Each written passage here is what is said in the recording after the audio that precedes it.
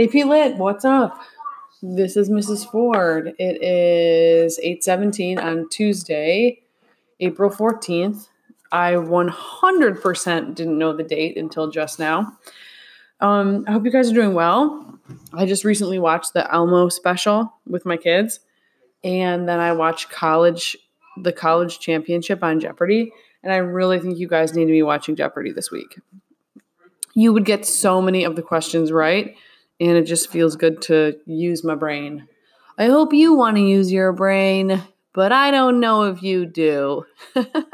Okay, today on the show, or tonight I should say, on the pod, I want to talk about chapter 8. So if you haven't read through chapter 8, or I don't know, like when you find it helpful to listen to these podcasts, if you're about to read it or whatever. But anyway, I'm going to discuss chapter 8. So if you haven't read up through, like if you haven't read through 7, I would say stop and go read or get caught up, and then also listen to the podcast about chapter 7, because there's really a crucial plot moment in chapter 7, which I'm about to say. And if you don't know it, I'm going to spoil something. So here I go.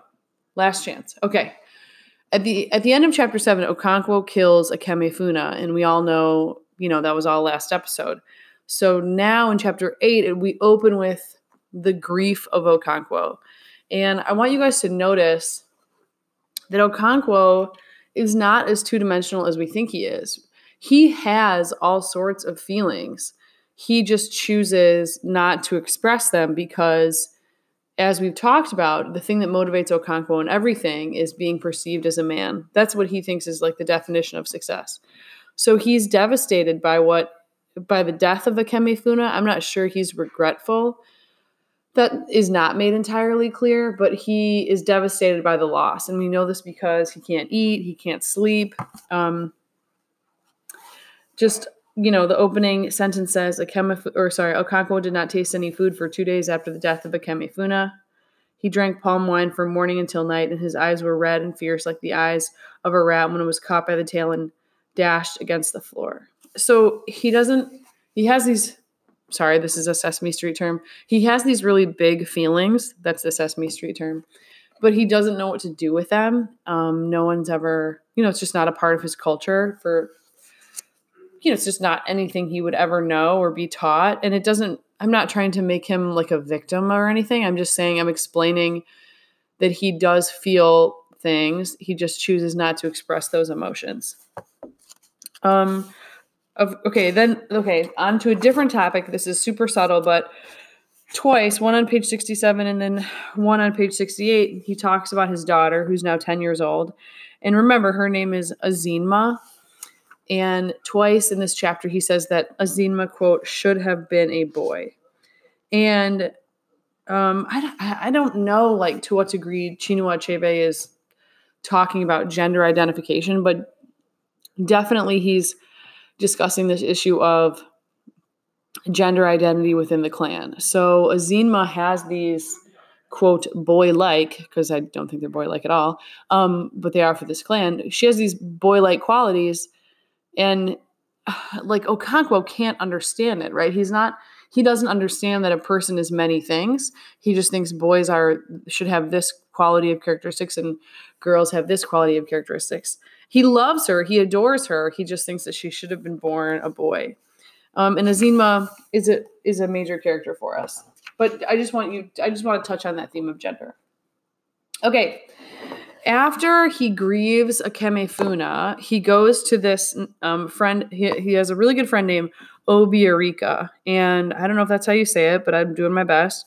And this is on the top of page 69. And so he goes to Obiarika's house. And this is like a guy who is in the clan. And I think he's a little bit, I suspect based on the ages of his children, maybe it is actually explicitly stated, Obiarika is a little older than Okonkwo, but he really sees Obiarika as a man of wisdom. He trusts him. He thinks he's a real man. And they talk about some issues in the clan. All of this is also in the context of the fact that Obiarika's daughter, they are preparing a marriage for her. And we'll get to that in a moment. But first, they have this conversation that's really interesting where Obi-Erika says, you should not, he says, here's the quote, "I cannot understand why you refused," Okonkwo says to Obi-Erika, "I cannot understand why you refused to come with us to kill that boy," he asked Obi-Erika.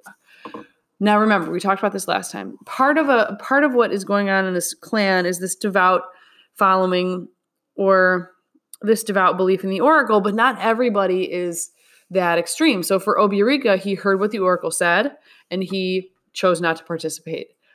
You're going to learn a little bit more about Obi-Erika, but he is a character who questions the oracle. And there's a lot of people who question the oracle.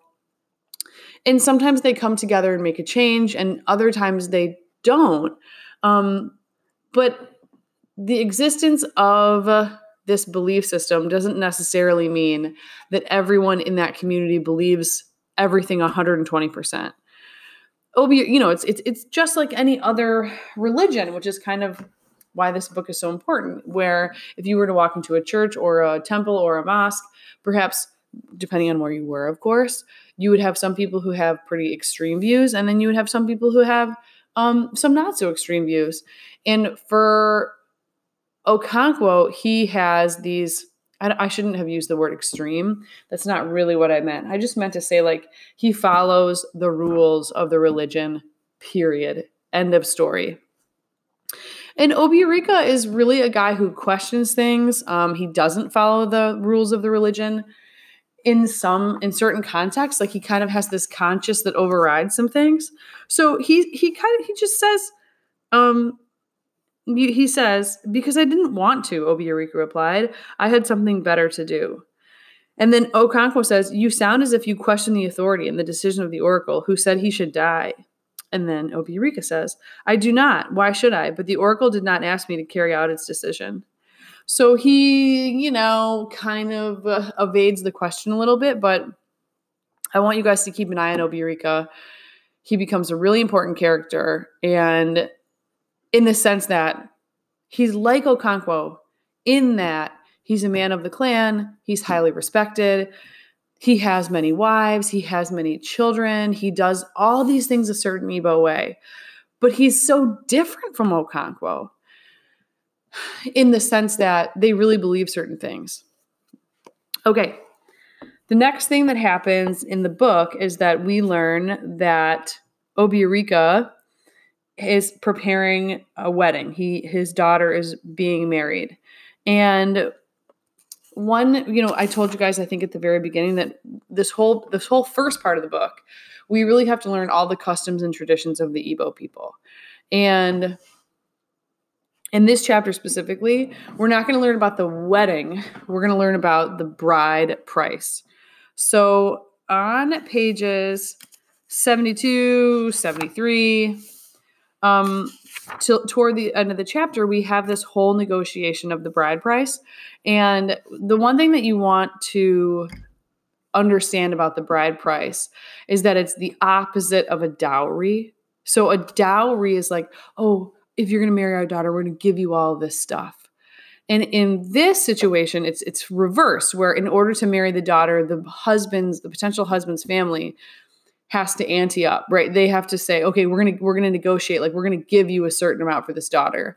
And though you may see the practice as archaic, and I can understand that, the characters in the book really see this practice as valuing the woman. And I'm gonna read a couple excerpts to talk about that. Okay, a couple things before I get there, though. There's so many little hidden gems of the details of this clan that I want to highlight. So the first thing is that they talk about tapping trees. Okay, so they're getting wine out of trees, and you need a good tree tapper to do it. And when the potential husband's family comes to see Obi-Erika, they bring wine, and the potential son-in-law Birika's potential son-in-law talks about how he's a good tapper. So, and there's this great quote where it says, as the men drank, they talked about everything except for the thing for which they had gathered. It was only after the pot had been emptied that the suitor's father cleared his voice and announced the object of their visit. So, I'm going to be drawing a lot of similarities between this culture and our culture, and it doesn't work in all contexts, but I do want you guys to notice this idea of when these people come together, the first thing they're going to do is they're going to drink together and they're going to talk. Not talk business, but first they're just going to have talk and conversation. If you read A Million Years Ago is what it seems like to me, but over the summer, if you read the book, How to Read Literature Like a Professor, Thomas C. Foster talks about how communion, meaning the sharing of drinks or food, is really important. It's a sacred act. And I think the chapter is called Nice to Eat With You, Acts of Communion. This is obviously also true in real life. When we have people to our homes, when we go to parties, when you're an adult, okay, don't get carried away here, people. But if you've ever been to a get together with your parents will often say like, oh, what are we bringing? Right? Like it's like, my mom, me, whomever is the head of the household is always like, what are we bringing? We can't go in empty handed. This is like a really big deal because it's a sign of courtesy. So maybe they bring a bottle of wine, maybe they bring the mashed potatoes, but they always bring something to share as the guest. You want to bring something to share. And so these men who are meeting over the bride price, they do a similar thing. The visiting family brings this palm wine and they all drink it together and they sit around and talk for a while. And then they get down to business, which is the bride price. There's this other great scene where the young woman comes in and, okay, I'm going to say this word wrong, but you just have to bear with me. Okay, wait, hold on. I'm going to start on the mid 74. As he was speaking, the boy returned, followed by Akweku, his half-sister, carrying a wooden dish with 3 kola nuts and alligator pepper. She gave the dish to her father's eldest brother and then shook his hands very shyly with her suitor and his relatives. She was about 16, just ripe for marriage. There's something about that language that I don't like, right? But obviously, Achebe is trying to communicate to us that this is the age at which a woman would get married in this culture. Her suitor and his relatives surveyed her young body with expert eyes, as if to assure themselves that she was beautiful and ripe. Again, that word really annoys me. But we're trying to understand the culture. Okay, then it says she wore a coiffure, and I don't know if I'm saying that right, which was done up into a crest in the middle of her head. I think this is a high bun. Camwood was rubbed lightly into her skin, and all over her whole body were black patterns drawn with uli. That's really cool. I want to know what that looks like. It's like her skin is decorated. She wore a black necklace, which hung down in 3 coils just above her full succulent breasts. Remember, nobody's got a shirt on. Keep that in mind. Very normal for them. On her arms were red and yellow bangles, and on her waist were 4 or 5 rows of jigida, or waist beads. Okay, the waist beads. This is what I want to talk about. So it's really hard. We don't get a lot of images of these people in terms of what they have on their bodies. But she, this is a big deal for her. Her suitor's family is visiting. So her hair is done. And then she has patterns drawn on her skin. And then she's in the necklace and she has these waist beads on. And then it says, when she had shaken hands, or rather held out her hand to be shaken, she returned to her mother's hut to help with the cooking. Remove your jigada first, her mother warned as she moved near the fireplace to bring the pestle resting against the wall. Every day I tell you that jigada and fire are not friends, but you will never hear. You grew your ears for decoration, not hearing. One of these days your jigada will catch fire on your waist, and then you will know. So we have this really, sort of typical teenage mom moment where the mom is saying, you have to be careful. And she's acknowledging the daughter never listens. Okay, so then it says, Akweku moved to the other end of the hut and began to remove the waist beads. It had to be done slowly and carefully, taking each string separately, else it would break, and the 1,000 tiny rings would have to be strung together. She rubbed each string downward with her palms until it passed the buttocks and slipped down to the floor around her feet. You know what? I might Google this, actually. I want to see what this looks like. Anyway, so this is the Jigida, and it's these decorative waist beads, and I just think they sound beautiful. There's 1,000 beads on this thing. Hold on, let me see if there's a picture of someone wearing it. Kind of. I don't know. I guess, yeah. But maybe not in the same way that she is. It sounds like she's got quite a few around her waist. Okay, so just these little images that we get. So then the men go on to decide the bride price, and I want to talk about specifically, they agree on a price, and then at the end of this conversation, they have this really interesting talk about what other groups do, or I should say what other clans do. And what they're really talking about is like how the traditions and the customs of other villages and how they're all really different. Omofia does one thing and Abame does another thing. And everyone in Omofia really feels like their way is the best way. And you can imagine that everyone in the other village feels like their way is the best way. And at the end of this chapter, they have this conversation where they're sort of comparing all sorts of things. Okay, so this is on the bottom of page 74. It says, as the men ate and drank palm wine, they talked about customs of their neighbors. It was only this morning, said Obirika, that Okonkwo and I were talking about Abame and Aninta, where titled men climb trees and pound fufu for their wives. Oh, they think this is hilarious, right? That anyone would pound yam for the wife. All their customs are upside down. They do not decide bride price as we do with sticks. They haggle and bargain as if they were buying a goat or a cow in the market. So as much as we, the reader, may see this negotiation as feels like you're buying an animal, they don't. They really see it as upholding the value of the woman. That is very bad, said Obirika's eldest brother. But what is good in one place is bad at another place. In Amunso, they do not bargain at all, not even with broomsticks. The suitor just goes on bringing bags of cowries until his in-laws tell him to stop.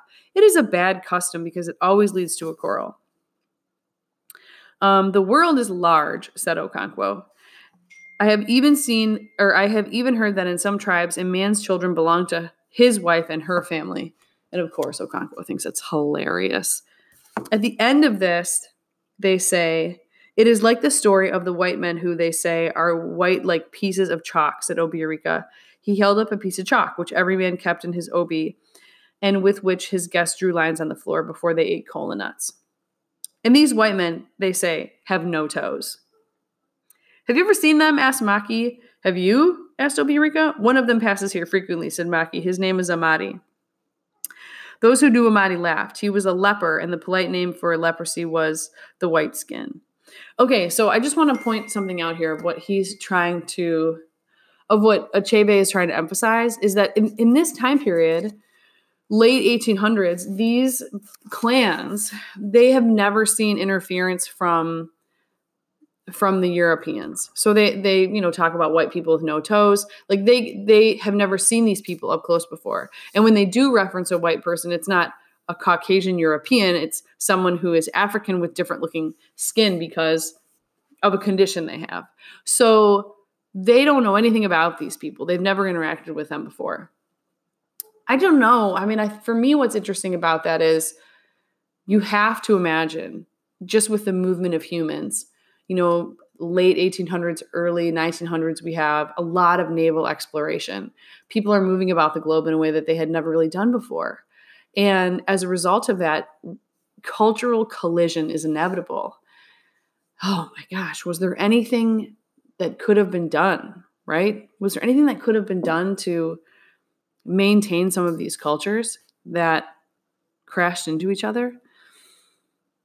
On my other podcast that I record, I talk to teachers at BHS about their favorite books. And I just recently, sorry, my phone's dinging.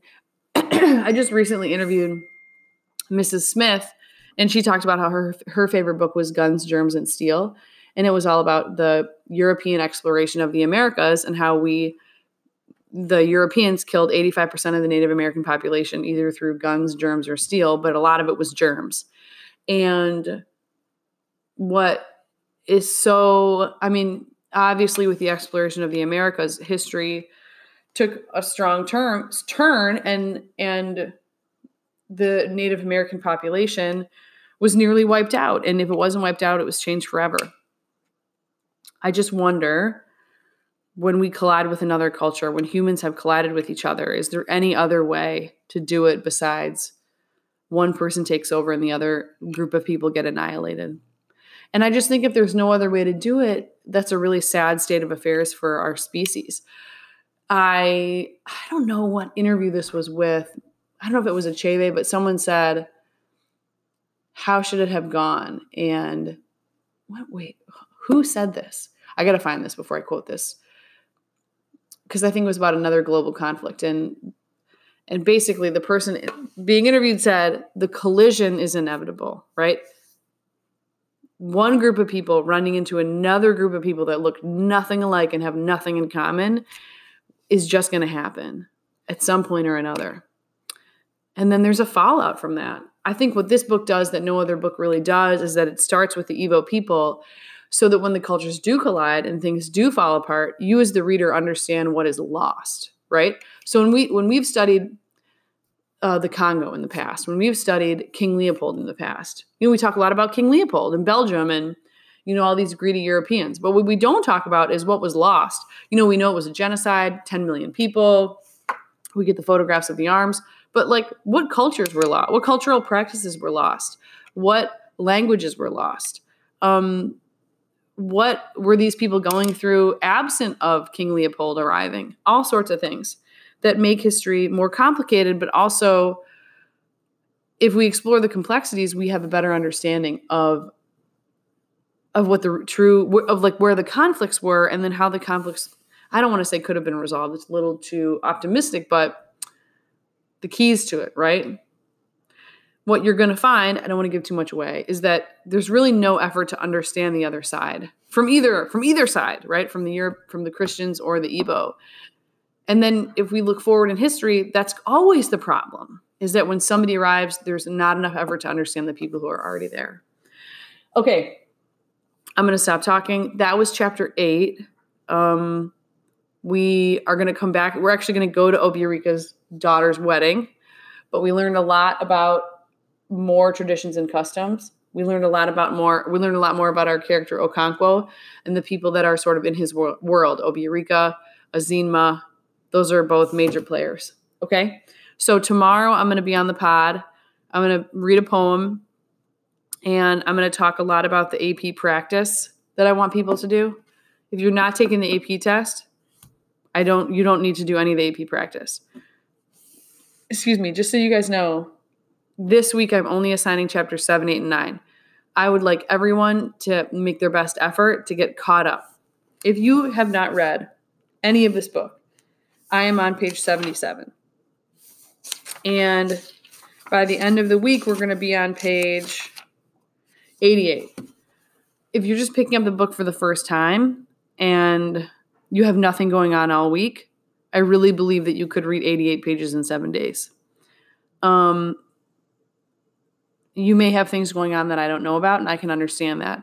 Next week, however, we're going to do a reading and an assignment Monday, Tuesday, a reading and an assignment Wednesday, Thursday. So keep that in mind. This is the week to get caught up. All right? All right, I'll be back on tomorrow night with a podcast, and I'm going to talk a lot about the AP Lit test tomorrow for those of you taking it. I hope you guys have a great night.